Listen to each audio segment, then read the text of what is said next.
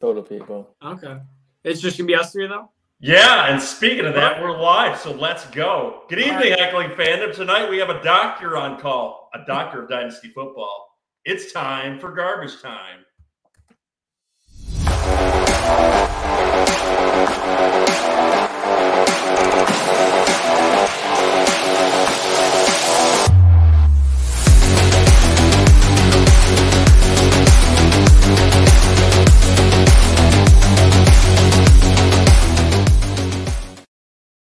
Guys, welcome into Garbage Time Fantasy Football. Tonight we have a special guest joining us, Dynasty Football Dad, who has his own YouTube channel and runs his own YouTube channel. How you doing tonight, man? I'm doing very well. How are you guys doing? Thanks for having me. Thanks for coming. We also have JJ over here. So tonight we have a special early breakdown of the NFC North, and sitting around us is our resident Bears fan and a Vikings fan. You two ready to argue? Yep, ready. Match made in heaven. All right, guys, and before we get into that too, if you like what you hear on Garbage Time Fantasy Football, you can always join us here on YouTube. Make sure to like and subscribe to the show. Make sure to always tune into Dynasty Football Dad show too, because he'll give you nice statistical breakdowns, clear opinions, which you probably will not get on this show. And if you'd like to listen to us in audio formats, feel free to now join us on Pandora. You can listen to us on Spotify, TuneIn, iHeartRadio, Google, Apple, Amazon, and anywhere else you get into podcasts.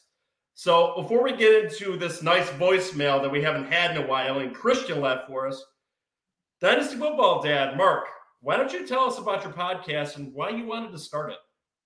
So about almost 2 years ago, I was looking at content on YouTube, and I was doing a bunch of different rookie research, and I kept finding that there was not the content that I was looking for, analytical-based research that involved some sort of video-based or video component to it. And really, I was like, okay, well, if I'm that type of person that can bring the video, the film watching, and the analytics combined together, hopefully I can help some people win championships and just improve their dynasty teams. You seem to be creating a nice little following over there. I really like what I saw on your channel, and that's really why I wanted to invite you onto that podcast and get a nice collaboration with you. And it's really nice to see that your audience is nice and interactive with your show, too. So obviously you're giving them some good information, so you're probably going to school us tonight if that's the case. Not at all. Not at all. So what made you a Vikings fan over the years? Born and raised in Minnesota, bleed purple. My family bleeds purple. We like heartbreak, apparently. I don't understand. 1998, Randy Moss came to town and changed my life. And I actually had him on a fantasy football team, just a regular fantasy touchdown only. And me and my dad co-owned a team, and I loved it. It brought me into fantasy football in general at that point. And I bleed purple ever since. And just lots of years of disappointment. That's so funny that you talk about disappointment, because actually my first memory of being a Jets fan was in 98. I attributed it to the color green. And the first game that I remember was the AFC Championship game with Vinny Testaverde. The Jets were up 10-0 at halftime. Vinny was looking great. And then I learned what it was truly like to be a Jets fan as they stomped my heart out in the second half. And Elway came back and absolutely crushed our asses. So since then, I've learned what it's like to be a Jets fan. And JJ knows what it's like to be a Bears fan, as his heart was ripped out in the Super Bowl in the early 2000s. I witnessed the Super Bowl loss, but yeah, I'm actually supposed to be a Patriots fan. My dad was born in Boston, but he decided to be a Bears fan. So big mistake by him, but guys, yeah. Yeah, actually, we have a resident Patriots fan on the show, Ryan, who's also been interacting with you in our chats too. Yep. So he doesn't know what it feels like to lose ever, and I'm hoping he's going to get a little bit of that medicine in the next few years. So something else I wanted to ask you too. You got any fantasy football tips for the Heckling fandom on our show? Just random fantasy football tips? Yeah, give us some. Have fun with it. That's always the biggest key. I mean, we do this to have fun.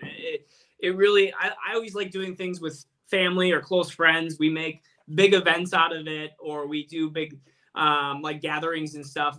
We really joke around even in the summertime.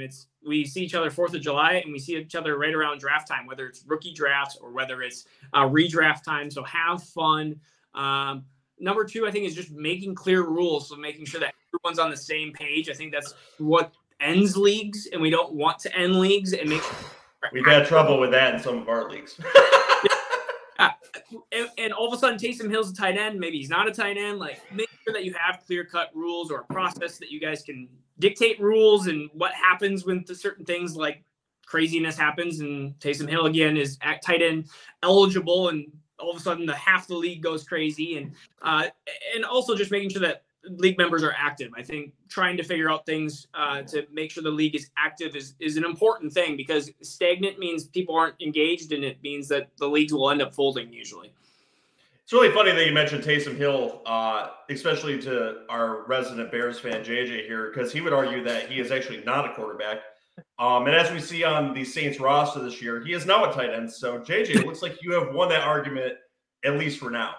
I won that argument last offseason, Joe. that argument died a long time ago. Yeah, in my longest running league, which was like 20 years, and we had such a heated debate. I thought people were going to go to each other's houses and fight just over one stupid little thing. But hey, they're passionate. I like it. All right. Something else I wanted to ask you too. Do you have any bold predictions for 2022, Mark, for fantasy football? Bold predictions. Right off the bat, I'm trying to think. I'll come back to that one. I'll think about it while we do our talk here. I'll think of some bold predictions, because I haven't really done a bold prediction show this off season yet. So I'll have to think about a couple while we go through this process here. So all right, I'll let you think about that and chew on that for a second too. Something I wanted to debate about you with just for a second here too. In your last few videos, you've brought up Drake London. So why don't you enlighten our audience what you think about Drake London really quick?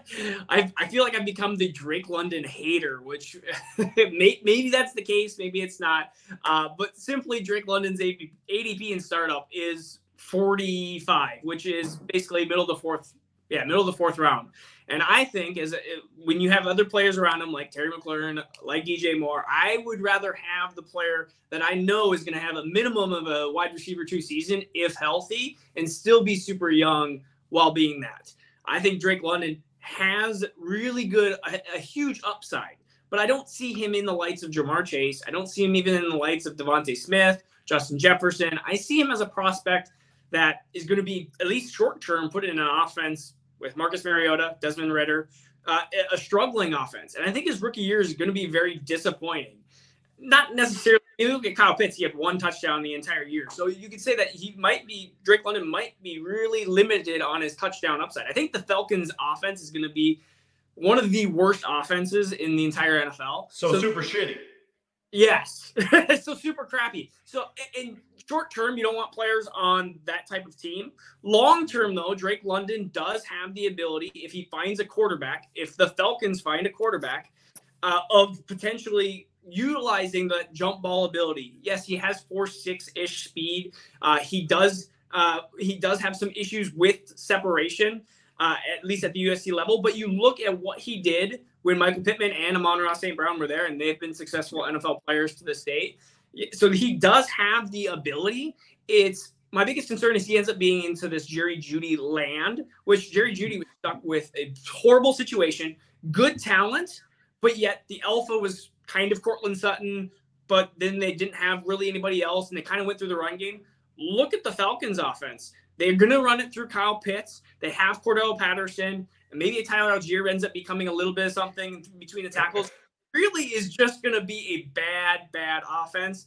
And so I think Drake London being drafted 45th overall in Dynasty Startups and Superflex is way too high. And in rookie drafts, I have him behind Treylon Burks and behind Garrett Wilson. And it's always been like that, even before that, because I thought that those two players were slightly more talented. And I liked the Treylon Burks ginormous upside, which I think he has bigger upside than even Drake London. I think Garrett Wilson is a safe prospect. He's a really good route runner, really good separator, which I like at the next level. That's one of my favorite attributes for wide receivers. It's probably why I like receivers like Terry McLaurin and Deontay Johnson and stuff more than some other people. So that's my hatred of Drake London. He's still my 5th overall prospect in the rookie drafts. So I mean, it's not like he's 10 or 8 or something like that. He's 5th. Well, for supposedly hating him, you really put a lot of love into that hate speech that you gave out there. It's funny that you mentioned Treylon Burks there too, because he's also replacing AJ Brown, which is his comparable. So let me ask you really quick about Drake London's comparable. In a YouTube short, I brought up the fact that a lot of people are comparing him to Brandon Marshall, but I was listening to another podcast where they were comparing him more to Marcus Colston. Do you like him more in that light as opposed to a Brandon Marshall comparable and potentially with his upside? I think Drake London, I kind of compared him to Mike Evans. Like Mike Evans is a little bit faster. Mike Evans does a little bit better, I think, a little bit better route running, a little bit better even separator.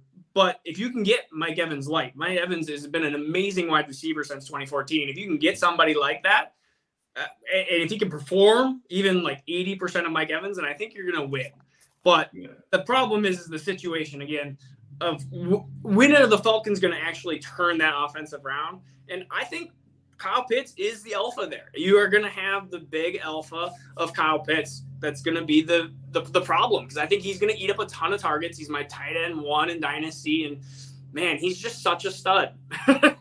I would agree with you there. That's why I drafted him last year. Yeah. So now that we've gotten that out of the way, would you like to really hear what Garbage Time Fantasy Football is about and listen to the verbal abuse that we're going to take from our number 1 heckling fan, Christian, in his voicemail? Sure. I like heckling fans. Yeah, well, here's a taste of his voice in our drop. You arrogantly said, "Bring it on, Christian." And I'm bringing it. All right, so let's see what he's got to say to us tonight. Hey guys, it's your favorite and undisputed number 1 hacker fan here. I have a plethora of topics to discuss today.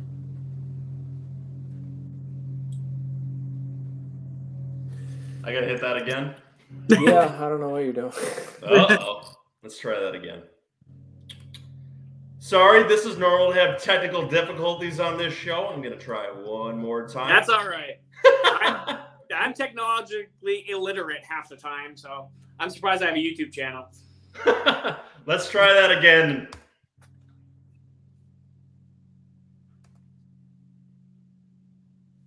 Oh, look at that. Now it just doesn't want to play. While I'm getting this fixed, Mark, did you think of any bold takes you've got for this season? I was just writing one down. I think Cam Akers is not going to be a top 25 running back this next year. Now, if you think I'm a Drake London hater, the Cam Akers hatred, I think I have. He's like my number 1 hatred. I just think he's a raw running back that is not nearly as talented. And now the Achilles injury is a huge problem. I saw the playoffs. I understand he's going to have 6 more months of recovery, but I think Cam Akers is a huge, huge bust. I just think they're gonna utilize maybe even Kyren Williams out of the backfield a little bit. They're gonna use other players, and I think you're gonna see just Matthew Stafford doing what he did in Detroit, just opening it up in the passing game, and you're not gonna see a lot of running it between the tackles with Cam Akers. I was trying to think what position. I think Deebo Samuel's gonna have a really down year after having an incredible year last year. Deebo Samuel was wide receiver 2 in standard, 3 in PPR. I don't think they're going to utilize him like they did last year. Trey Lance is going to be a huge effect there. So I could see him easily being out of the top 15 for wide receivers. That's just fantasy-wise. I don't know what yards. I'm just trying to go through this real quick. Let's see. He had 1,400 yards receiving. Jeez, he had a lot of receiving yards.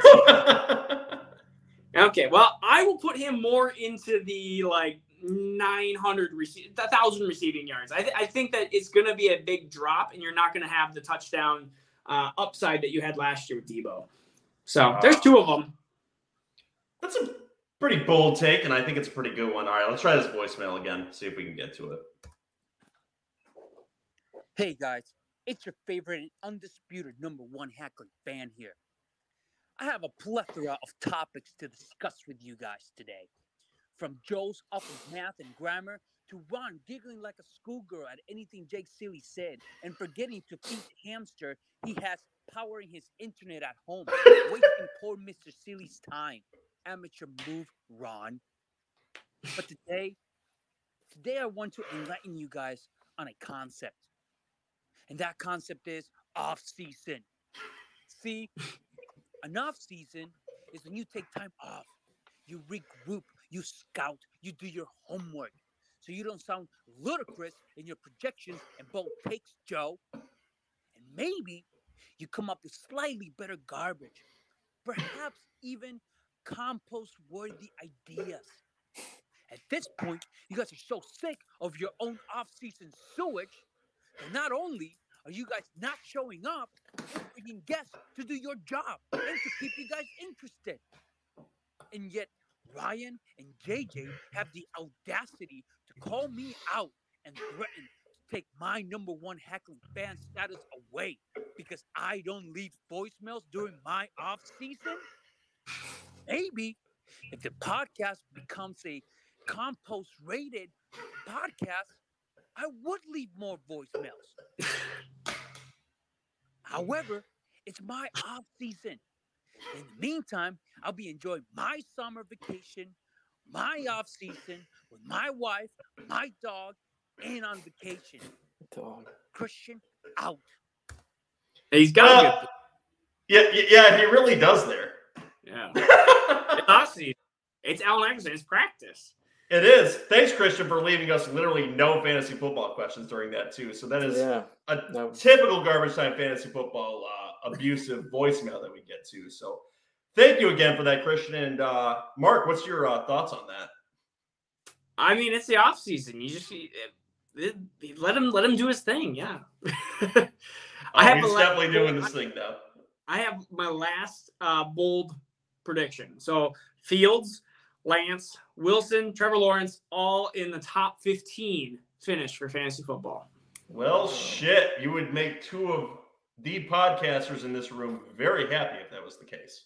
I think it's a good class, and I mean it's a bold prediction. I think it's going to be tough, but I think it's going to happen. So, all right, when we get to Justin Fields, you'll have to let us know where he falls in that ranking too. But are you ready? You guys ready to get to the divisional breakdown? Oh, he's all ready. Let's do this.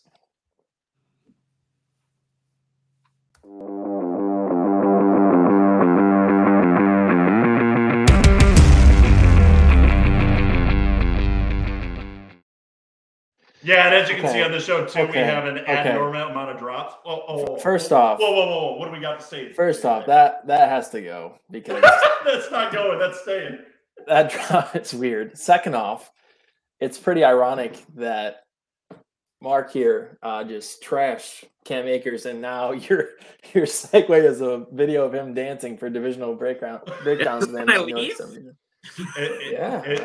almost like I knew you were going to talk about him. Yeah, why didn't you have Justin Jefferson in the gritty? Hopefully that's another breakthrough here. Oh, yeah. We'll work on that one, too. You know, we're an ever-evolving podcast, just like yours. All right, so first team we're going to talk about is we're going to throw it over to the guest man cave team over there, the Vikings. So we're going to do this in a series of 5 questions for the Vikings. So I'm going to give Mark the floor, and we'll see if JJ will try to snap back, because I'm sure he'll snap back on some stuff, because it's in his nature being a rival of the division team. So, Mark, first question we got for you about the Vikings this year in the breakdown is Kirk Cousins going to be a top 12 fantasy quarterback in 2022? No, I think he'll be what he has been the last few years, is a good quarterback, too. You're going to get 14, 15, 16. He's going to be right around where some of those sophomore quarterbacks are probably going to be, that maybe Justin Fields with his mobility jumps over him. I mean, you got Derek Carr that's going to be above him too. And he's going to be stuck into that middle QB2 land. I mean, he's going to support Justin Jefferson, and he's going to support a wide receiver too. I know that we have that question. And he might support Irv Smith a little bit as well, but really he has no mobility. I mean, literally no mobility. So that's going to hamper his upside, and he's going to be stuck in the QB2 land. So it sounds like you more project him to be valuable in Superflex leagues in that kind of position then? Yeah, honestly, Superflex leagues, he's a great quarterback. He's consistent, and he you know what you're going to get from him. He's not going to be QB 30. He's not going to be QB 20. He's going to be right into that middle QB2 range. In one QB leagues, not valuable at all. Absolutely not. He's a bye week fill-in. That's what he is. So, You don't think that with Kevin O'Connell that the Vikings may try and throw a little bit more, or you think it's going to be a pretty consistent split? I think it'll be a different offense, but I just don't see it. I mean, those offenses take time to develop and stuff as well. Yeah. So yeah, it's coming from a Sean McVay offense, but Sean McVay does a lot of like running and play action stuff as well. So you're going to see a lot of what you saw the last couple of years, just different plays, maybe a little bit more efficient offense, but the defense is still, I think it'll get a little bit better, but I think it's still poor. So you're going to put up points, but you're going to have a lot of touchdowns in the running game too. Yeah, and we'll touch on those topics too when we get to the next few questions. So we're going to lead off here with the second question now.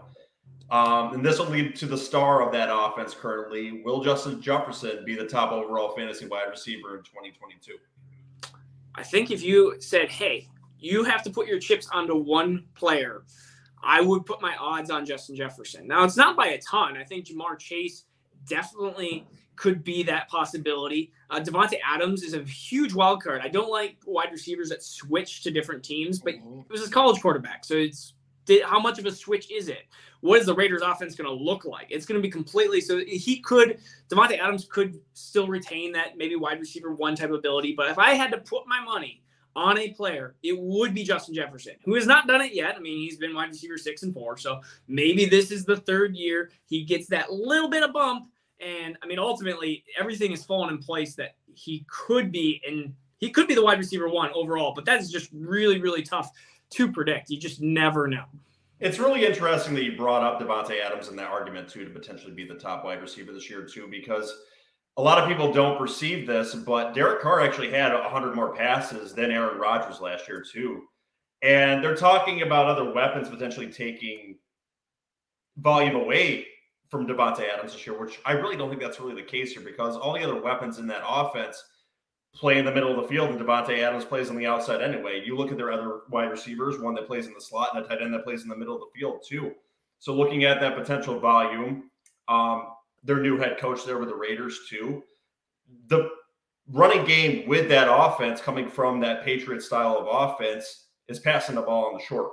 And there's no better wide receiver to get you and accumulate a lot of catches than Davante Adams. So people may be undervaluing him here. I think it's very good to say Justin Jefferson is one to push your chips in on, because he's just shown over his first 2 years. He's been highly consistent. Yeah.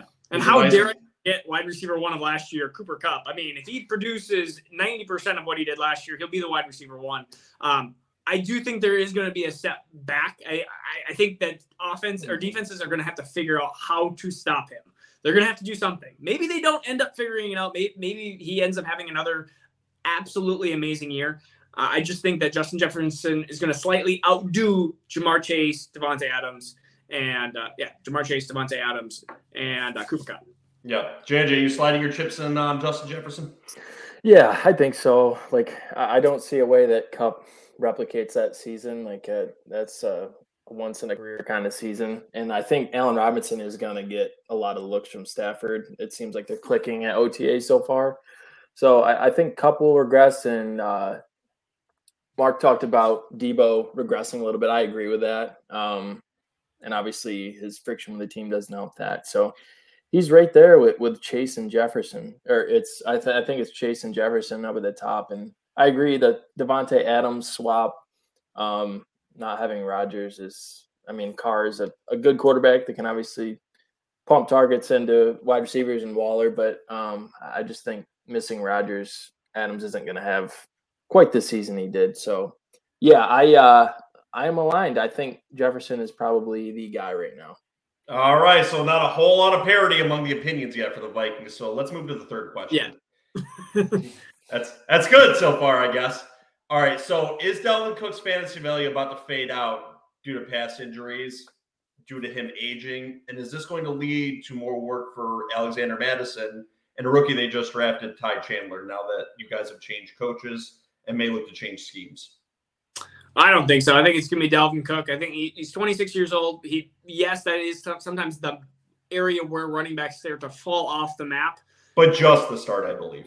Yeah, just the start. Yep, like that. He's like like you got the peak of the roller coaster. He's starting to go down, and so I don't see Alexander Mattison. I mean, he's going to be gone after this year. Ty Chandler, he's basically, think of Amir Abdullah if you're a Vikings fan or if you're somebody that knows the NFC North. He's going to be the guy, or Mike Boone. He's going to be the guy if both guys are hurt or COVID list or whatever it is going to be. Maybe he'll play some special teams. That's all he's going to be. He's not going to be the starter next year, Ty Chandler, or anything. He's probably going to be the backup. They're probably going to draft somebody else. They still have Kenny Nagwagyu as well. So, like, really, it's going to be Dalvin Cook. Alexander Mattison is going to be an RB1 if and only if Dalvin Cook is hurt and he plays that game. Basically, that's what Alexander Mattison is known to do. He plays 3-4 games that ends up being RB1, and then he goes and plays the 10-20% snaps when Dalvin Cook comes back and gets hurt again. So what I'm taking out of that is if they, he separates his shoulder week 1, they put him in the sling, he's going to be the number 1 overall running back on the year. What was that? Oh, Alexander Mattison? No, Dalvin Cook, because he's a beast in the sling. He's a beast no matter what. He can have 2 separated shoulders and he seems to run through people. It doesn't matter. The guy looks like he has a season-ending injury about every other game, and he still keeps plugging along and keeps producing our RB1 basically seasons. JJ, you fading on Dalvin? No, not at all. I'm excited about Dalvin this year with O'Connell coming over from the Rams. You saw what him and McVay did with Todd Gurley in the prime Todd Gurley years. He averaged like 62 receptions a year. So I think Dalvin could actually get more looks through the air. And I have him projected to have a pretty damn good season. So I am not fading him. Madison is probably the most elite handcuff in fantasy as he was last year. But yeah, no, I am not cooling on the Vikings offense really at all. That's kind of a theme here.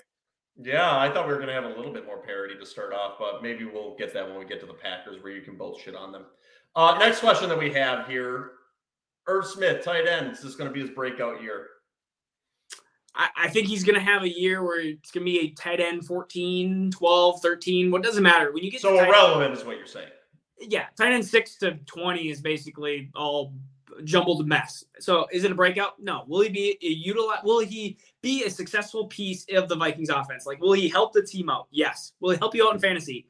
No. So I have an Irv Smith college helmet that I love, but I wish he was a breakout. I wish I could be like, yes, he's a super young tight end. But no, how many young tight ends do we always talk about that are like, oh man, he's going to be the breakout. He's going to be the breakout. Yeah. I mean, we hear this every single year. And it's usually like the 5% that actually become the breakout tight ends. And I just can't see it. And he's got to show that he can be healthy to even be tight end 12, 13, 14. And that's pushing it. That's really pushing it.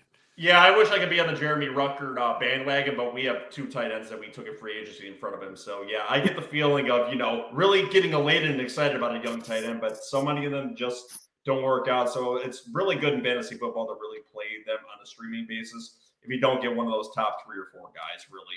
And that's really the parity that I played with in the style I like to play in. Everyone's got different styles.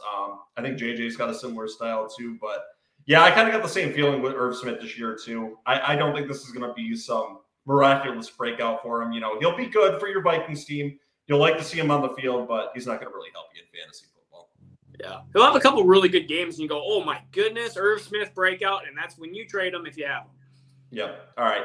Final question here we got for the Vikings. Can we finally fade the ageless wonder that Adam Thielen is because he's a monstrous red zone target in favor of KJ Osborne? I think only if he is really not recovering from that ankle injury correctly. But from everything that I have listened to and read, I mean, I'm a Vikings fan, so I like to love my home team first. It seems like Adam Thielen's going to be back, and with Adam Thielen, he can route run. He's a red zone target.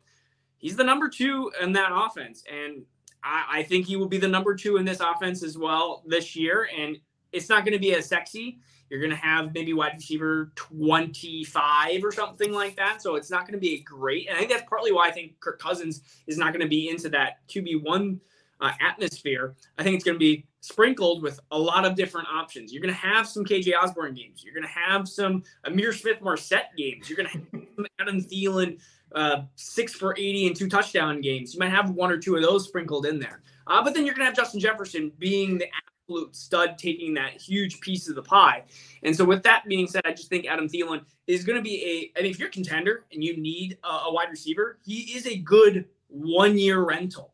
Kind of trying to think of like other 1-year rentals that are like that, but 31 years of age, it's like you need a player like that on your dynasty team if you're going for that championship. And so he's super cheap right now. I've seen him he got traded in a 3rd round pick and just go in one of my dynasty leagues. And I was like, what? That's it? Like, pick? I was like, I want Adam Thielen for that. Like, I don't want a 3rd round pick. I don't want some crappy 3rd round player of this draft. So it sounds like you're really throwing Adam Thielen back into the wide receiver 2 ranking with a little bit of upside, and KJ Osborne is more of a flex this year. Yeah. Okay. JJ, you into the same sentiment too? I think Adam Thielen in 2022 is one of the best values at wide receiver. He's going pretty late, and people are attributing it to his age, but he's been Kirk Cousins' guy for a while, and he's the type of player that a new coach is going to lean on to help get the offense installed and help the younger receivers. So I've read stuff in the NFC North. It sounds like things are going well for him, and he's excited about the new scheme. So if he falls where I think he's going to fall in most drafts, I will have him on a lot of teams. I have my stats up here. I have him for over 1,000 yards and 9 receiving touchdowns this year. So I like Thielen this year. One more year, I think. One more year. JJ, are you sure you're a Bears fan and not a Vikings fan? I am a Bears fan, but I'm also a fantasy football fan, and the Vikings offense has been a lot more relevant for fantasy football than the Bears lately. So, well, nice to know you'll also be streaming a lot of those players in DraftKings this year. All right, we ready to move on to the Bears? Let's get it over with.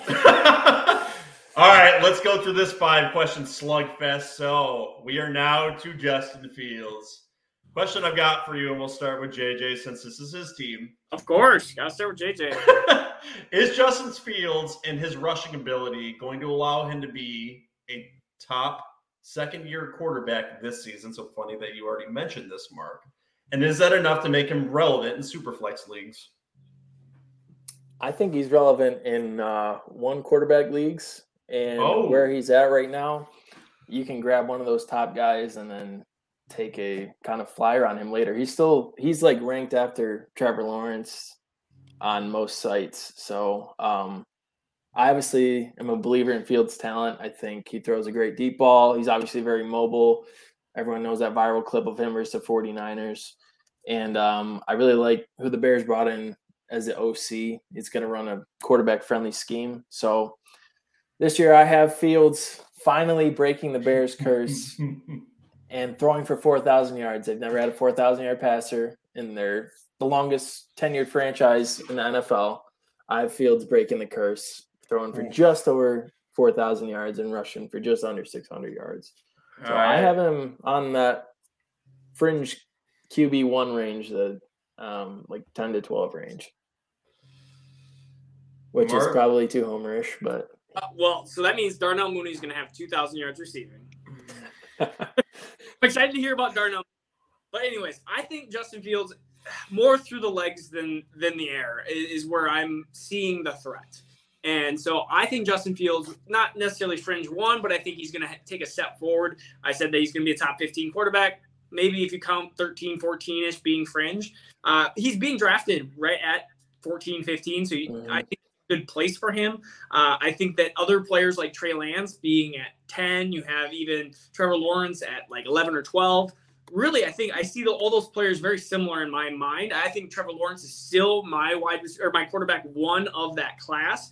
But Fields has always been my QB2 of that class. And I know that your bold take is having a top 5 quarterback. And right now he hasn't played a game in basically it will be 3 full years. And so that scares the living bejesus out of me.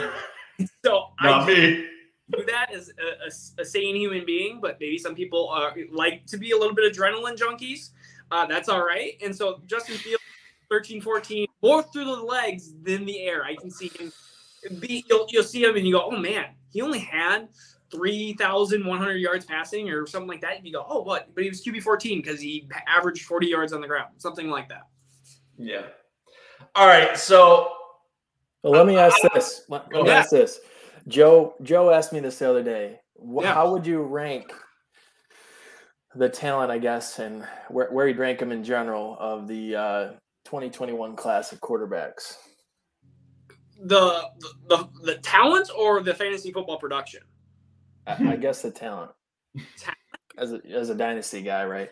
Yeah, well, because like Mac Jones is talented, but for fantasy football production, he's number 5 out of the list. Yeah. Because he's just not mobile enough versus like Fields and Lance. Talent, pure just talent. If I'm starting an NFL team, 1 is Trevor Lawrence, 2 is Fields. I would then switch Lance and Wilson, but Mac Jones is in there too. But one would be Lawrence, 2 would be Fields, 3 would probably be Mac Jones, 4 Wilson, 5 Lance. He's the least talented, but the most fantasy football production possibility. His legs and his best situation. Yeah. So. Okay. All right. I'm throwing the challenge flag on JJ's 4,000 yards, as he also thinks that I'm sure my Trey Lance take may be a little crazy. So we're giving him the clown take. So, yeah, sorry, JJ. I don't see him throwing 4,000 yards based on the fact that he's only got Darnell Mooney and Cole Kmet really to throw to. And I'm going to skip over the David Montgomery question, and we're going to go right into this since you think that there's other weapons on your team. So let's ask the question about the wide receiver here first. Is Darnell Mooney going to be a valuable fantasy asset just based on the volume this way? And is it going to go his way, or is he going to absolutely eat the double teams this year? And are any other fantasy relevant wide receivers going to come out of Pringle, Velus Jones, or Equanimeous St. Brown? You almost threw up when you said those names? Yeah, I definitely did. Actually, considering Pringle's probably the most likely number 2 option on that team. It's pretty vomit worthy. All right, so here's my breakdown. So let me paint you a picture. I guaranteed that Mooney would hit 1,000 yards last year, and he did it. He did. He's going to do it again. I have him for 1,200 yards this year. So I agree with that. I don't think they're going to add a veteran. I think they're going to roll with this group. So I have Mooney at 1,200 yards and 7 touchdowns. I think he is underrated a little bit. His ability after the catch, he's a great separator and route runner. So I think he's more talented than people give him credit for. And him and Fields are very close. So I think there's going to be times where he forces him the ball. They go to Breakfast Club together, right? I don't know if we're at the Cooper Cup Breakfast Club level yet, but they go bowling and all this stuff on Instagram. So I think Mooney's going to have a good year. I've heard a lot of comps for Mooney, like in that Gabriel Davis and Rashad Bateman type discussion. I think he can sit at the top of that as long as he stays healthy. I guess I'll let you guys react and give your Darnell Mooney takes before I go into what's underneath Mooney on the Bears. No, I'm very in on Darnell Mooney this year. I think he's just going to get forced the ball this year. He showed in college, and he's also shown in the NFL right now. He's got that speed to separate, and he has great separation among that. And your quarterback, well, I don't think he'll throw for 4,000 yards this year. There's absolutely no reason I don't think that Darnell Mooney couldn't have 1,100 yards just based on the sheer amount of volume. Whether your other guys get involved, well, that's a real question. Yeah, Darnell Mooney, I think I did the video last week, one of my biggest buys of the offseason. And right now you have a guy that finished 23 in PPR last year. His situation, I think, is going to be a little bit more stable, of course, with Justin Fields. I mean, 1,055 yards last year. I could easily see 1,200 yards. But I see the DJ Moore type of year where you're going to have 1,200 yards and you're going to have 4 touchdowns. And you're going to have a guy who is going to be into that 18, 19 range. But you can buy him. I was telling people, I was like, I look at DJ Moore. I look at Terry McLaurin. They're on teams that are not great. The Bears team that's still struggling. But you can get Darnell Mooney for so much less. I saw Darnell Mooney get traded for a second and third combined or 2 seconds. It's like, you can't get DJ Moore for that price. You can't get Terry McLaurin for that price. So get Darnell Mooney, who's going to give you the same production, and you can get him for a lot less. Right, and Carson Wentz and Sam Darnold are throwing him the ball, so that also helps. Right? Yeah, so I'm obviously in on Mooney. And then underneath, it's the 2 and 3 is going to be Velus Jones and Byron Pringle. Now there is a story out there that Ryan Poles told himself, the GM, that he had Justin Fields over to his house and watched film, and they both liked Velus Jones, and that's part of why he got picked. I know he's gotten a lot of crap because he's older. He's like a 25-year-old rookie, but who's older than Darnell Mooney?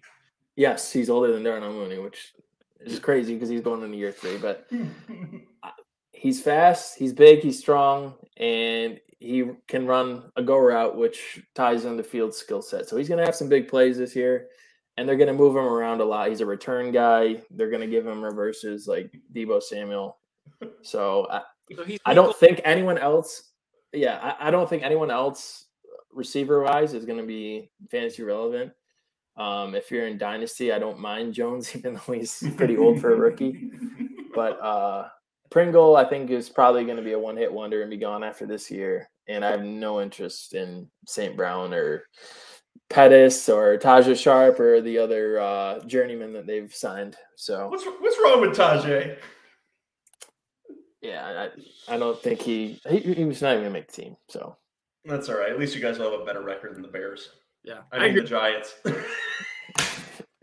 The Bears. Yeah. I don't see a wide receiver, any other wide receiver option being fantasy dynasty relevant at all. I think they're going to be one of the hottest teams looking at a 2023 wide receiver, and I hope they do for Justin Fields' sake. Because if Darnell Mooney gets hurt, it's going to be a long season for Justin Fields, and I would feel extremely bad for him. And it's in the realm of possibilities that Darnell Mooney gets hurt because he's going to be hyper targeted.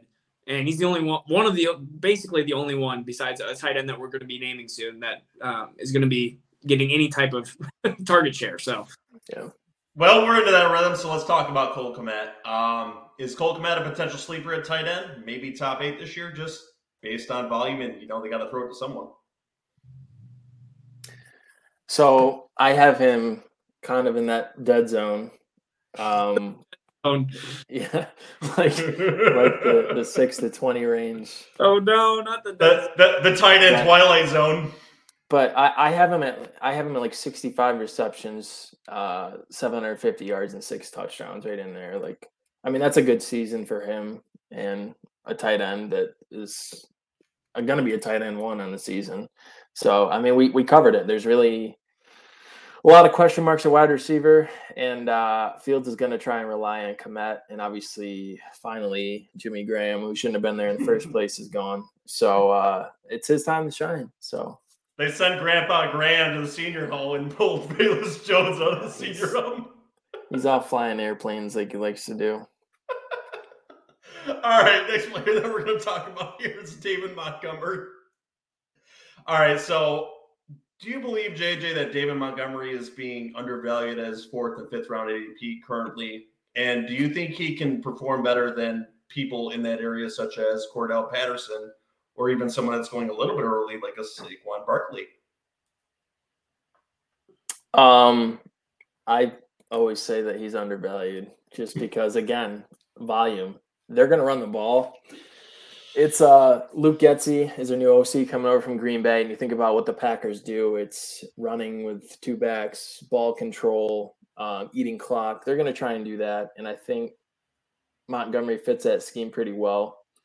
So he's definitely going to get the opportunity, and the coaches have already been seeing his praising. That's kind of tying into what Matt Eberflus wants to do, play good defense and run the ball. Imagine that a Bears team having a good defense and running the football. But go ahead, finish your thought. Yeah, so I have him having a pretty good year. I have his fantasy points just under Dalvin Cook, but right around where I have DeAndre Swift. So I think he is a RB1, like 8 to 10 range is where I have him right now. Just because I think no wide receivers. He's going to get targets. He's going to be a big part of the offense. I like where your thoughts are going with that. I like him in that late 3rd round range currently. And David Montgomery is really underappreciated because if we go back to fantasy football 2 years ago, there was a stretch during the fantasy playoffs where if you had him on your roster, there was a good chance you were in your championship round. That's how well he performed 2 years ago, too. Next question I had for you, JJ, here is, do you think Khalil Herbert could potentially get involved in that backfield and at least take a little bit of his volume away? I want to hear what Mark has to say on David Montgomery. Yeah. Go ahead, Mark. mean, you're talking about number 4 in 2020, 6 in standard. He had over 1,100 yards, 7 touchdowns last year in 13 games. He's a running back that's just been undervalued. And I think the biggest issue with David Montgomery is not the 2022 season.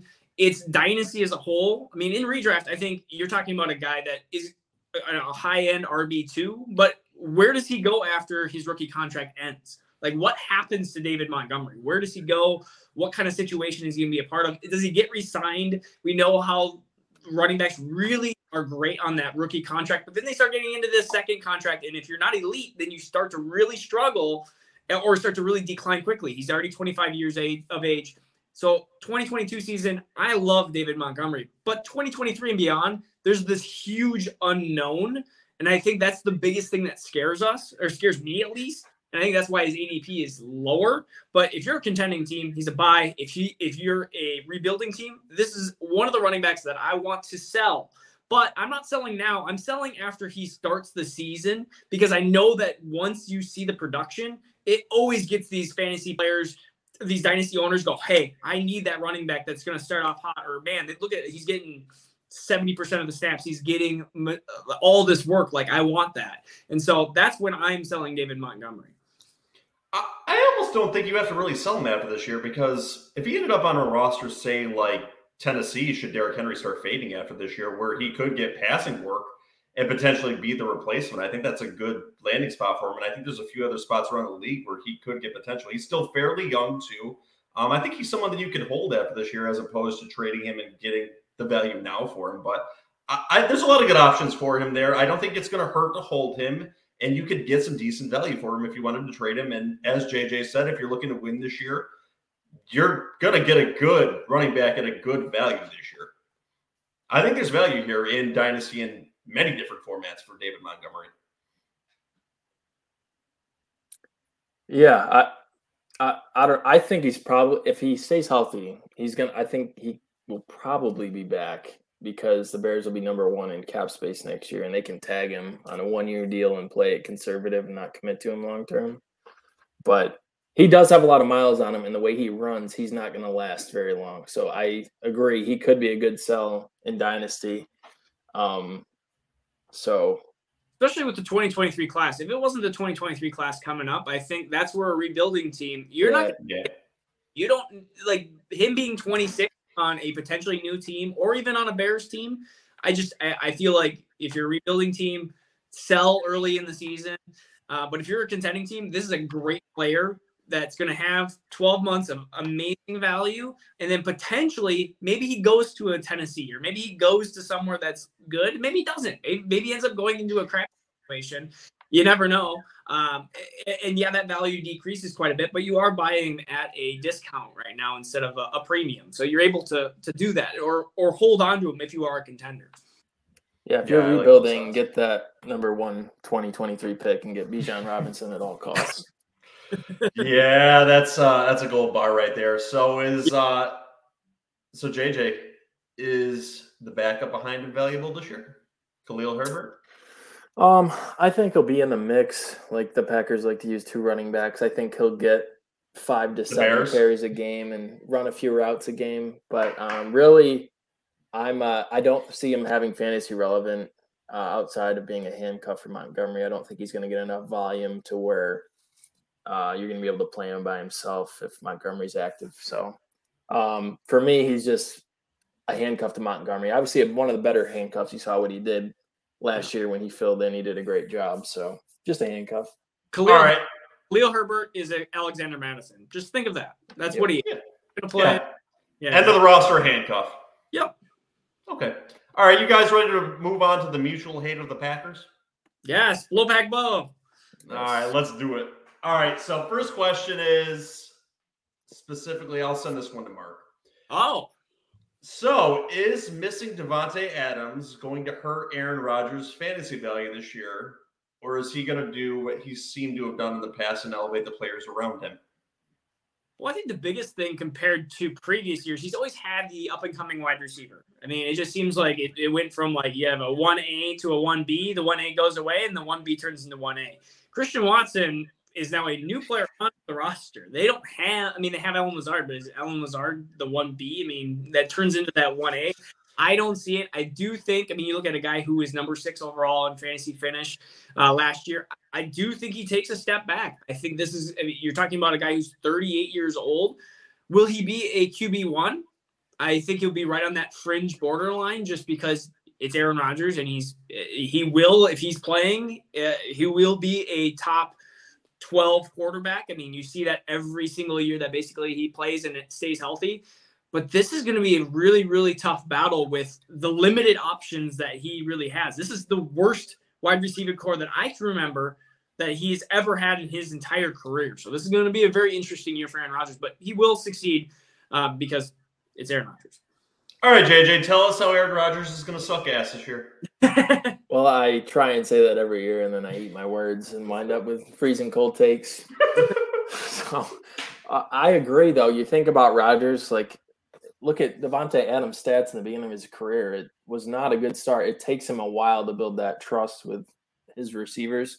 And really, the longest tenured guy, obviously, is Cobb, but he's definitely lost a step, you can tell. And Lazard is a logical choice to lead in receiving for them, but he's not even at OTAs right now. They're in a contract dispute. So I agree. I really can't put my finger on who it's going to be. I obviously loved Christian Watson in the draft and wanted the Bears to get him, and then the damn Vikings let the Packers trade up and take him. I'm on that. So that upset me. But anyways, yeah, I think it's kind of like Kansas City with Mahomes. I think he's just going to have to spread the ball around more, but he'll make it work. It's Rodgers. And I like the upside of Aaron Jones receiving this year, so he'll figure it out like he always does. You guys have bled into the next two questions I had. Which one was which wide receiver will emerge as the number 1 wide receiver for Aaron Rodgers? So we'll answer this one really quick. If you two had to guess who's going to be the number 1, and will that person have fantasy value? JJ, you can lead off. So I have Lazard leading them in receiving yards with 1,006 receiving yards, just eclipsing it with 8 touchdowns. I think, like I said, he's kind of been the most consistent piece of the offense over the last few years. So I think by default, the first looks will go to him, at least to start the year. So I have Lazard as probably a wide receiver 3, but so I guess he would be relevant. You don't like Sammy Watkins? No, not the Lizard King.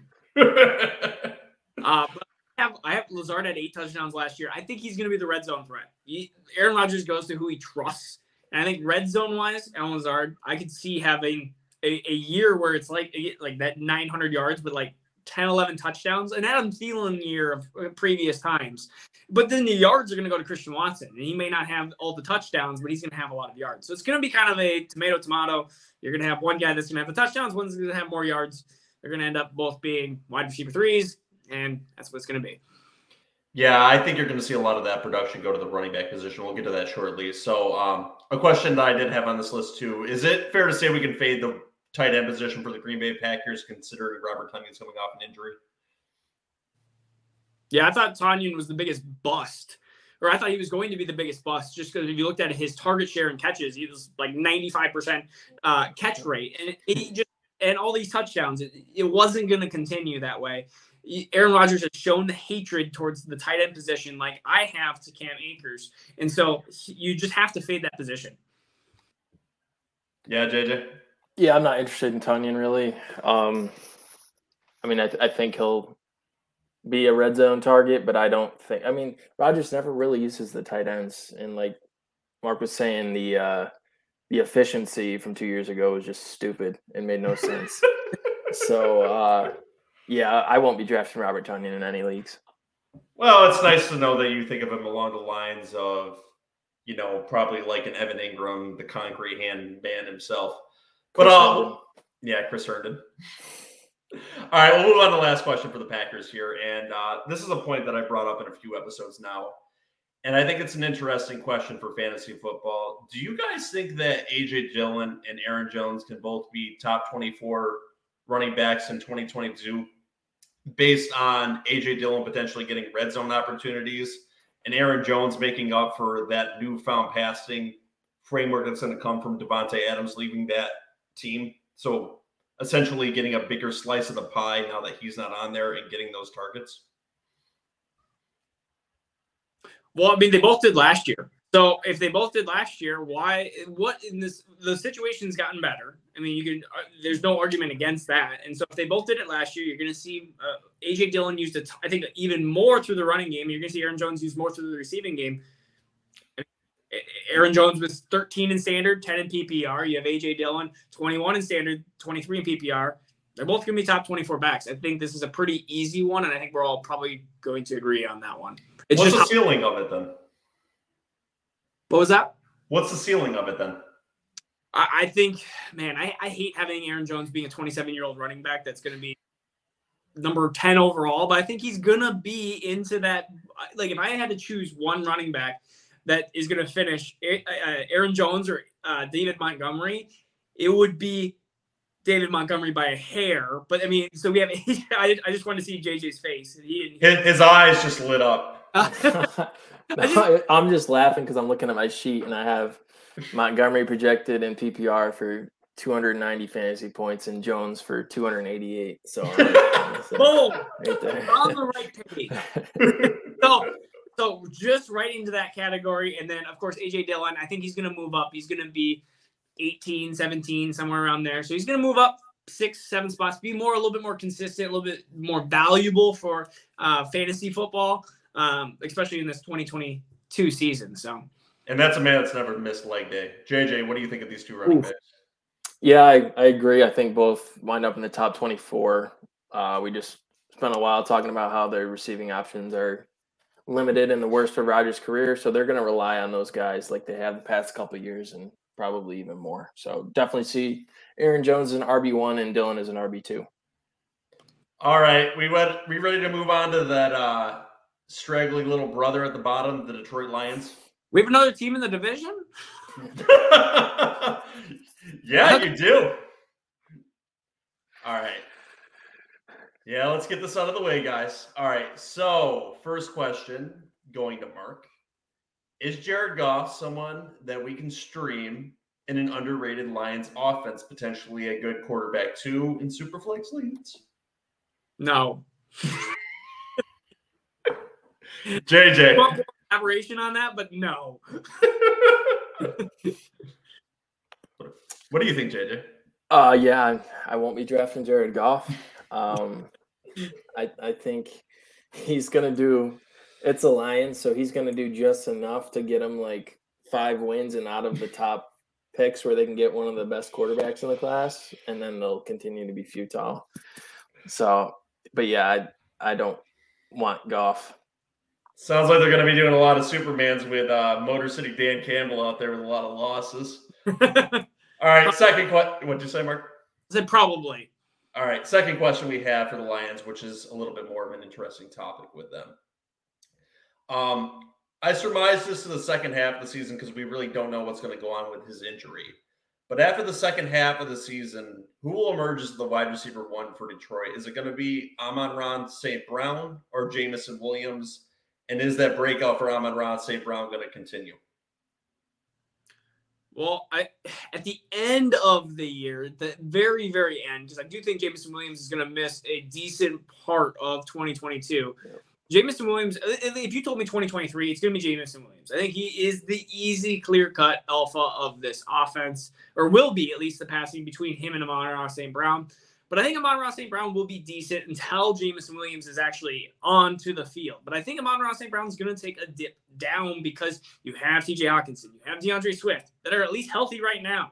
And until those two players are hurt, until those pieces of the pie disappear, I think Amon-Ra St. Brown, who surprisingly ended up as wide receiver 23/21, depending on what scoring you're in. I mean, you could have that be his final, what he does in 2022. It's just going to be more front loaded. And I think you're going to see him do what he did basically did last year, but dwindle off instead of be on fire towards the end. It's going to be just a flip flop a year, basically. Just that's what I feel like is going to happen with that receiving core.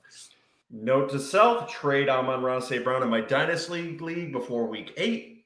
Yeah. JJ, what's your thoughts on these wide receivers? Yeah, I agree. He had 90 catches for almost 1,000 yards last year, so I don't think he's going to hit that number. Obviously, they drafted Jameson Williams, and I agree, Mark, that he's probably going to start on the pup list and slowly integrate himself into the offense. And then they have Josh Reynolds, who's Jared Goff's boy from the Rams, who he showed interest in. And then they signed DJ Chark in free agency. So and Hockenson and Swift, there's a lot of mouths to feed. So yeah, I don't think he can sustain the volume he did at the end of last year. So I have him regressing by, I think, 100 yards. So I'm not bought in on St. Brown. I think he's being drafted a little too high right now. And also, the Lions are going to be on Hard Knocks. And usually those fans get attached to him, and then they overdraft him. So I think he could go up even higher. So I'm very happy to hear I'm going to be able to trade him then.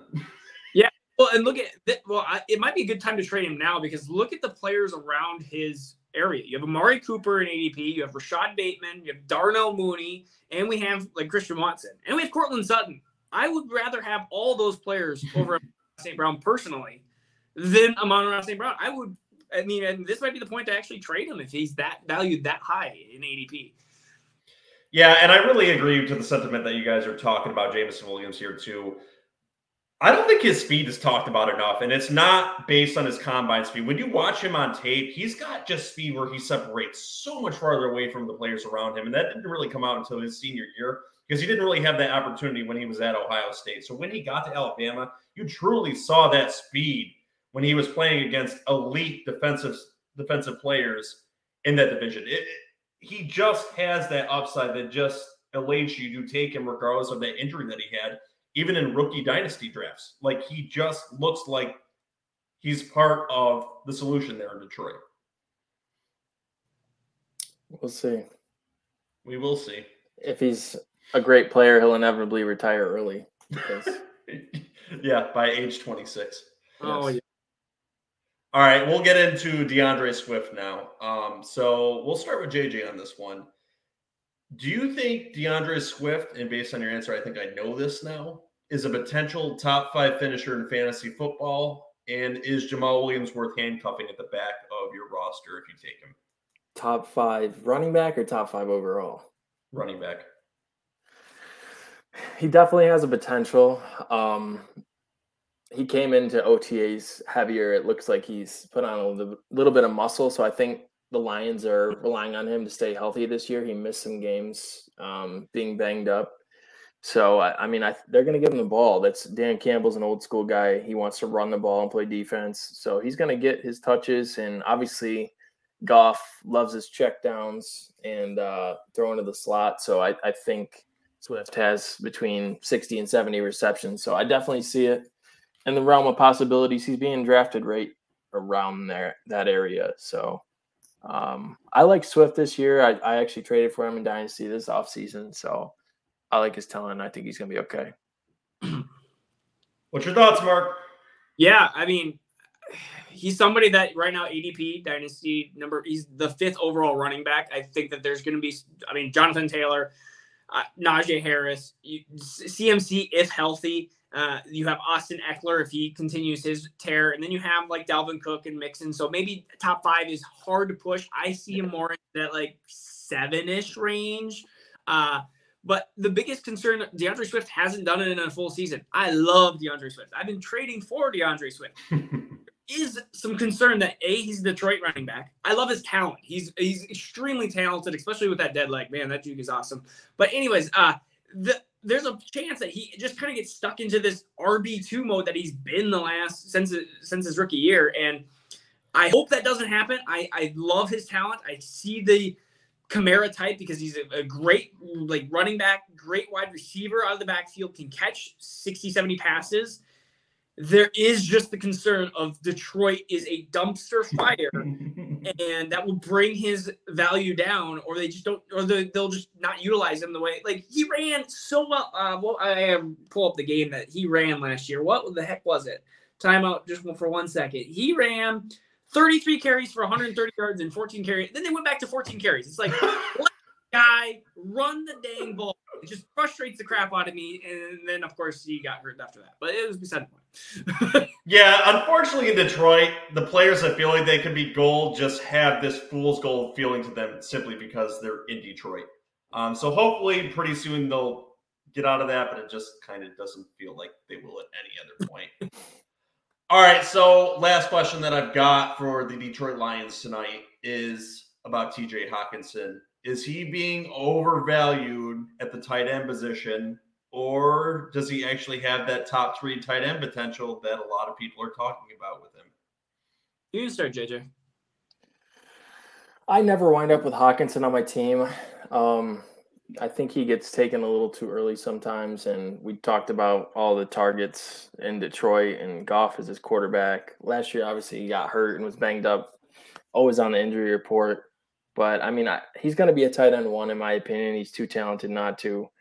But I think his ADP was like 60 when I looked on Fantasy Pros earlier. That's too rich for me. So I probably won't have many shares of him. But obviously, very, very talented player, just stuck in Detroit. So, yeah, I mean, I look at Pitts, Andrews, Kittle, like those 3 are concrete 1, 2, and 3. You have Kelsey 4. I mean, Kelsey is going to get a ton of targets. He doesn't seem to ever seem like he's aging at all.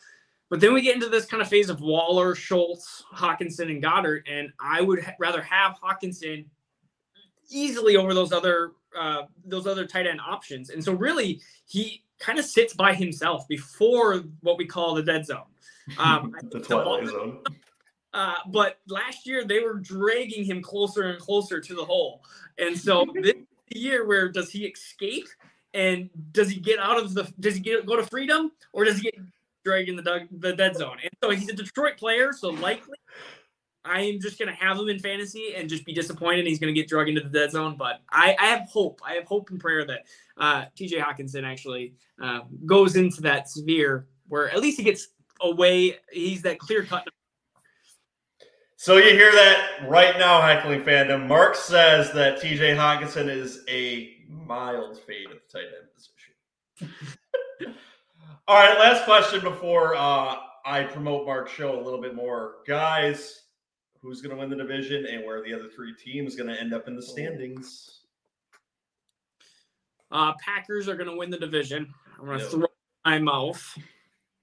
Vikings will be 2, Bears will be 3, and Lions will be 4. It's kind of what it's been like for a while. Sometimes they'll switch Vikings and Bears, but I think the Vikings will hold on to their number 2 spot. I think the Packers come down. They're not going to be as elite. I think that they're going to slightly go over the Vikings. And I think that the Bears are going to be a 9-8 team, and whether that makes playoffs, we'll come to see and see how bad the NFC East is and stuff. And then Detroit's going to have their 5-6 wins, and they're going to celebrate all over the streets.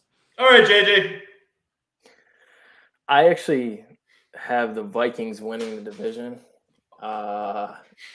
I just think they have more firepower on offense at this point. And they've kind of risen to those Vikings-Packers games have been pretty competitive the last couple of years. So I think even if they split, and then obviously the NFC North playing the AFC the AFC East and the NFC East. So pretty easy schedule. I think the Vikings edge it out by a game over the Packers, and the Bears finish 3, somewhere between 7 and 9 wins, and Detroit finishes with 5 wins. So Vikings, Packers, Bears, Lions, same as last year. Yeah, so Mark, on this podcast we have something last year. Yeah, no, that means standings, I guess. It's over an hour. I'm lost.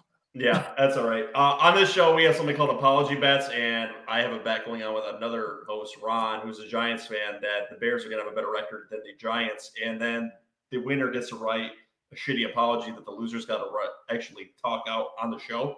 Are you Bears? No, he's a Giants fan, and JJ's being the Bears fan. Joe made the bet on behalf of the Bears. Yeah, I took it on behalf of the Bears. Okay, yeah. I like the Bears over the Giants. Thank you. All right, Heckling Fandom, make sure to go over to Mark's channel Dynasty Football Dad, and like and subscribe the shit out of his channel. Thank you. Mark, you got any good projects coming up in the next few weeks for your channel?